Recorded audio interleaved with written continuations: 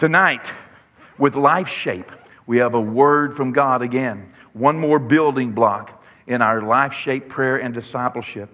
You know, just before joining you, we have been in prayer. As I've told you before, we are praying 52 weeks this year. We have dedicated ourselves to come together and pray according to 2 Chronicles 7:14. I encourage you to visit the website, ifmypeoplewill.com. I know many of you, that's how you're accessing this particular program or these materials. But at ifmypeoplewill.com, you can get free materials, free discipleship materials to add to your life. But make sure as a minimum that you are setting aside some time each week to pray. Okay, as a minimum, hopefully each day, but each week as a minimum, to call upon the Lord out of 2 Chronicles 7:14, which says, if my people who are called by my name will humble themselves and pray and seek my face and turn from their wicked ways. God said this. He said he would hear from heaven, then he would forgive our sins, and then he would heal our lands. Okay? So we believe that. We believe that that is a word that went out from heaven, last year, as God spoke to us and told us to prepare and told us that at the beginning of 2013 we would begin to hear this. You may remember I told you this. I said, listen, one of the ways you can know that we're hearing from God is that other people will begin to say it. I mean, if you are the only person that's hearing something, okay, most likely, I would check it out. If you're the only person that's hearing it, that's the sign of a cult.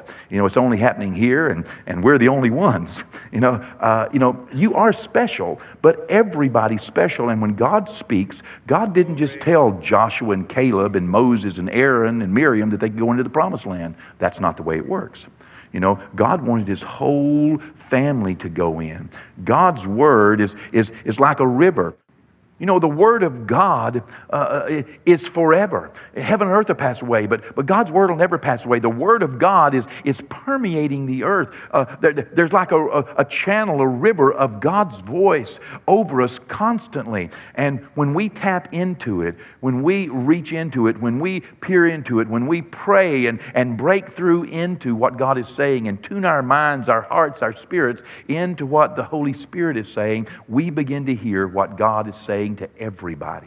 God has one word to the church. He has one word to a nation. He has one word to a people. God is speaking one word. And that's why I told you last year that watch what's going to happen. People are going to begin to hear this. They're going to begin to hear this word. They'll begin to hear 2 Chronicles 7:14. And I'm telling you, not a week, hardly a day goes by, but never a week goes by that we don't get some information of some amazing example of God having introduced this to another group of people, or to someone saying it, from Sarah Palin on Fox to a local church across town here in Beaumont holding a seminar on it a few weeks ago, to yard signs up in Buna that you saw, if my people who are called, on and on and on. This week I had lunch with a pastor, and he began telling me the same thing. Pastor Ken and I were listening to someone preach just last week, and we just looked at one another and just chuckled because they said, if my people, Sunday morning, Brenda and I got up ready to come to church, and we cut on the TV, and wouldn't you know it, here's one of the preachers on TV saying, let me tell you what we need. If my people who are called by, I'm going, Brenda, we just look at it, we just laugh. Anymore, we don't even wonder. It's what God is saying. It's what God is saying to you. Make sure that you take time to pray. Humble yourself, pray, seek his face, turn from your wicked ways. He will hear, he will forgive, and he will heal our lands. He will if we will. And it's sad he'd say if, but the fact of the matter is we are and we will. Amen. God bless you. And thanks for joining us tonight on, we're in Module 2, New Creation Realities, in our discipleship. And tonight we are at block number 8. This is our 20th time to get together, and our first module was on redemption. And let me tell you, praise God, this week it was translated into Russian. It's being translated into Thai right now. It's also been translated into Swahili. It's being translated into several languages, even right now, because people all over the world are teaching the very same things that you're learning. This module, this first module on redemption, is about to go out to every church in the Golden Triangle. And that is, I forget how many hundreds and hundreds of churches that is. I'm looking around here to see Crystal. Crystal is in charge of doing that. Oh, she's upstairs with youth, okay? It's about to go out as a free gift from you. The first module on redemption, the first 12 lessons, encouraging every church in all of Southeast Texas. Actually, it's much broader than just, it's a bigger group. It's hundreds and hundreds and hundreds of churches. We're sending it out, just encouraging, in the hopes that a few of them would take serious the call of God to set aside a special time each week. We're only asking them, if they don't already have some type of prayer group that they can introduce this to, we're asking them as a church, as a prayer group, to start one, or else to take at least 5 minutes in a midweek service, just 5 minutes a week, to humble themselves in prayer, to seek God's face, and to let Him know they're turning from their wicked ways, and realizing that if we will, He will. You know, we're touching the Baptists, the Methodists, the Church of Christ, the Episcopalians, the Lutherans. You know, we're blanketing all of our community with life-shaped prayer and discipleship. We're telling them to put their name on it. They don't have to put our name on it. In fact, our name's not on it. We're telling churches all and leaders and groups all over the world, put your name on it. Let us publish it. Let us just give it to you free. If you'll just use it in order to strategically disciple your people and get them in the habit of consistently praying, seeking God, recognizing their dependence upon Him, and seeking His pleasure, His will, not their will, His will. Just for one time a week is all. Just seek His pleasure and turn from their wicked ways. And we are seeing, we'll see during the next 3 years as our goal, we'll see at least 10,000 of these groups around the nation and around the world. And so continue to pray, if you would, and be a part of this. God bless you. Thank you for being a part. Well, let me get to our lesson tonight. Our Life Shape Module 2, New Creation Realities, Block 8. Tonight we're talking about the subject, one subject each week. We're putting one building block in our life. We're talking about the subject of power, new creation realities. What do we get when we get born again? The first module was on redemption. The second module, Module 2, is new creation realities. What do we get when we get born again? What is the reality? What are the realities of the born again experience? And we have talked about so many things that we get when we get born again. And tonight we're talking about power. You know, in the northeastern part of Israel, right on the Syrian border, right where the Golan Heights are, there is a large body of fresh water. In fact, it's the largest body of fresh water in all of the Holy Lands. It is the Lake of Gennesaret. It's also referred to in the Bible as the Sea of Galilee. It's where the majority of the drinking water from Israel comes from, where they get their drinking water, their irrigation water. It's fed by the Jordan River from the north and flows out at the south. It's about 14 and a half miles or so long and about 7 to 7.5 miles wide at its widest point. And it provides a fresh water supply there. Well, situated on the northern shore of this Lake Gennesaret, the Sea of Galilee, situated on the northern shore, is a very well-known little town, okay? It's well-known in the New Testament, Matthew, Mark, Luke, and John. It's the town called Capernaum, where Jesus did so many of His miracles and teachings, and so many signs and wonders were done in this little town of Capernaum. You can go there and visit the archaeological site there of the town of Capernaum today, and they've done a very good job there in preserving it. And Jesus chose to minister there in this little town, and two of my favorite stories in the Gospels come from the time that Jesus spent in this little town. It's a very important hub of the ministry of Jesus in the Galilee region. Capernaum is situated there in the Jordan River Valley, about 650 to 700 feet below sea level. And so it's a very interesting climate, but it's a very wonderful experience to see the place where Jesus walked on the water and such. such. Well, two of my favorite Bible stories come and happened in this little town. One of them you can read about in Mark, the 5th chapter. It's the story of Jesus having arrived at Capernaum by boat, and he gets out of the boat, and there's so many people around him, and they all begin to cry out, and a man named Jairus comes, the ruler of the synagogue, and says, Jesus, would you come to my house? My little girl is sick. And Jesus says, sure, I'll come and heal her. And so Jesus and him began a very short walk, not more than 100-yard walk. And as they are walking along, multitudes around him, there a woman, a little woman who is sick. She presses in. She comes in. She interrupts them because she presses into this crowd and touches Jesus' clothes, and something happens. Immediately she is healed of a plague that she has. It's by faith. She just touches his clothes, and she was immediately healed, the Bible says, of her affliction, of her plague. And in verse 30, the Bible tells us, and Jesus, immediately knowing in himself that power, remember tonight we're talking about power. When this little woman touched him, Jesus stopped.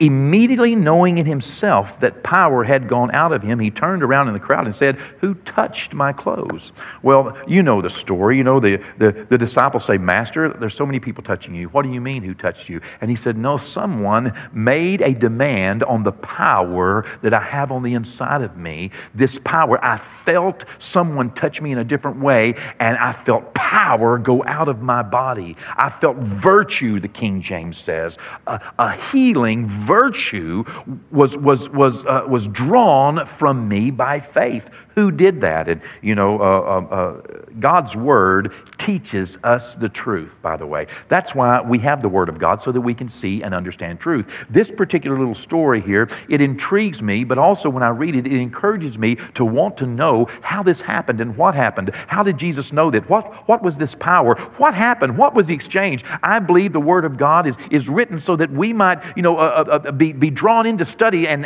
understand what is going on. The Word teaches here that Jesus immediately knew that a demand had been made on the power that was resident in his life. What kind of power? What is it?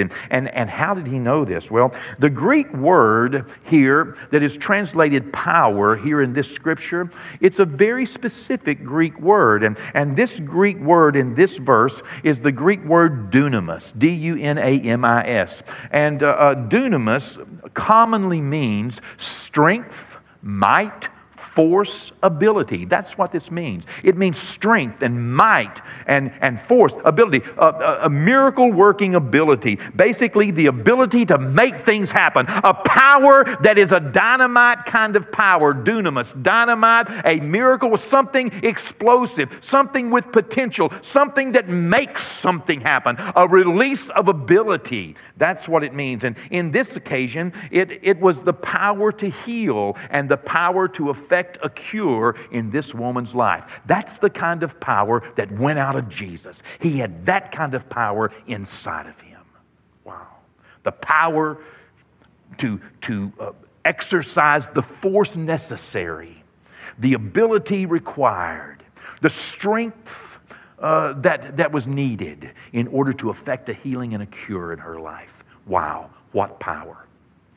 The second story that I like that took place in Capernaum, one of the two favorite that I have, is a story which took place a little earlier in the 2nd chapter of Mark. It's the story of Jesus coming to the city, and everyone loved to be around Jesus. They loved to hear him teach, and he healed and he fed people. They loved to be around him, and so multitudes followed him. When they heard he was in the city of Capernaum a little earlier in his ministry, they began to gather. He went into a house, maybe it was Peter's house. You know, you can still visit Capernaum today and see, a replica of a house from that day. And it's very, very interesting to have that when you read the Bible, so that you can imagine Jesus in a real house. And he was there in the house of Capernaum, and people began to gather. So many people came around that they could not all fit in the house, and they couldn't even fit around the house. They'd even just completely enclosed, around the house so tightly that people couldn't get in. Well, there were 4 men in that city of Capernaum Capernaum who had a friend who was paralyzed.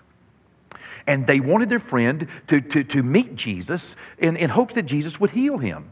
And so they went and got their friend, these four men, and they brought him on a bed because he was paralyzed. And when they brought him to the house where Jesus was, they could not even get close to a window because of all the people that were pressing in. And so undaunted by all the obstacles that were in their way, they wanted to get their friend to Jesus. They wanted their friend to meet Jesus. And so these men climb up on the rooftop of that house, taking their friend with them on his sick bed, and they tear a hole in the roof. Now, imagine a real roof. They tear a real hole in it. Okay, this is not something probably the homeowner appreciated, and most likely something they were going to have to fix. But they were bent on their friend meeting Jesus, and so they tore a hole big enough that they could let their friend down with 4 ropes. They let him down there, and he went right down in front of Jesus, interrupted the meeting. And when Jesus saw the extent that these friends would go to, believing that if their paralytic friend could get in front of Jesus, that he could be healed. When Jesus saw their faith, Mark 2 says,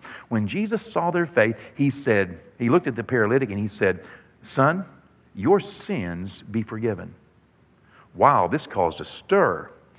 Because the people who were in the house said, Who can forgive sins but God? Oh my goodness, what do you mean? Jesus, look, and he saw their faith and he said, "Hey, listen, sick guy, your sins be forgiven you." Oh my goodness. People said, is that blasphemy? Well, Jesus understood that some people were having problems with this. And so in verse 10, Jesus said to the man, said to everybody, that you may know that the Son of Man has power, so that you might know that Jesus, Messiah, the Son of God, the Son of Man, so that others might know, so that you might know. This is written so that you might know that the Son of Man has power on earth to forgive sins. He said, "I say to you, arise, take up your bed, and go to your house." Wow. Listen, this power, so that you may know that he has power. The first story told us about an ability, a strength, a might, or a force. This word power is not the same Greek word as we looked at earlier, dunamis. This is a different Greek word, exousia. E-X-O-U-S-I-A is a transliterated spelling of that. And so this is a different kind of power. What in the world is this power? Well, this power means authority. It means privilege. It means right. It means jurisdiction. It means I have a right. I have a privilege. I have jurisdiction over this. I have authority. In its most common usage, we understand that Jesus here was not just talking about a strength he had or an ability that he had, but now he's saying, so that you might know that the Son of Man has authority on earth, has the jurisdiction on earth over sins, so that you can understand that not only can I heal the sick, but I have the authority, not just the ability, but the authority to forgive sins and the ability to heal sickness and disease. Wow, what power was given to Jesus. The Bible says that how God anointed Jesus with the Holy Ghost and power, who went about doing good, healing all that were oppressed of the devil, because God was with him. And Acts 10:38. How powerful is that? This concept here of right and privilege and jurisdiction, of course, is different than this concept of ability. But thanks be to God, he has given us, the born-again believer, both of these powers. The power that we inherit, the power that we gain, the power that we have access to through the grace of God in Christ, is a power that gives us both authority and ability in Christ. In fact, that's what Jesus had. Jesus had both the authority of God and the ability of God to forgive sins and to perform miracles on earth. He had both the authority and the ability. That's the power of God in the earth.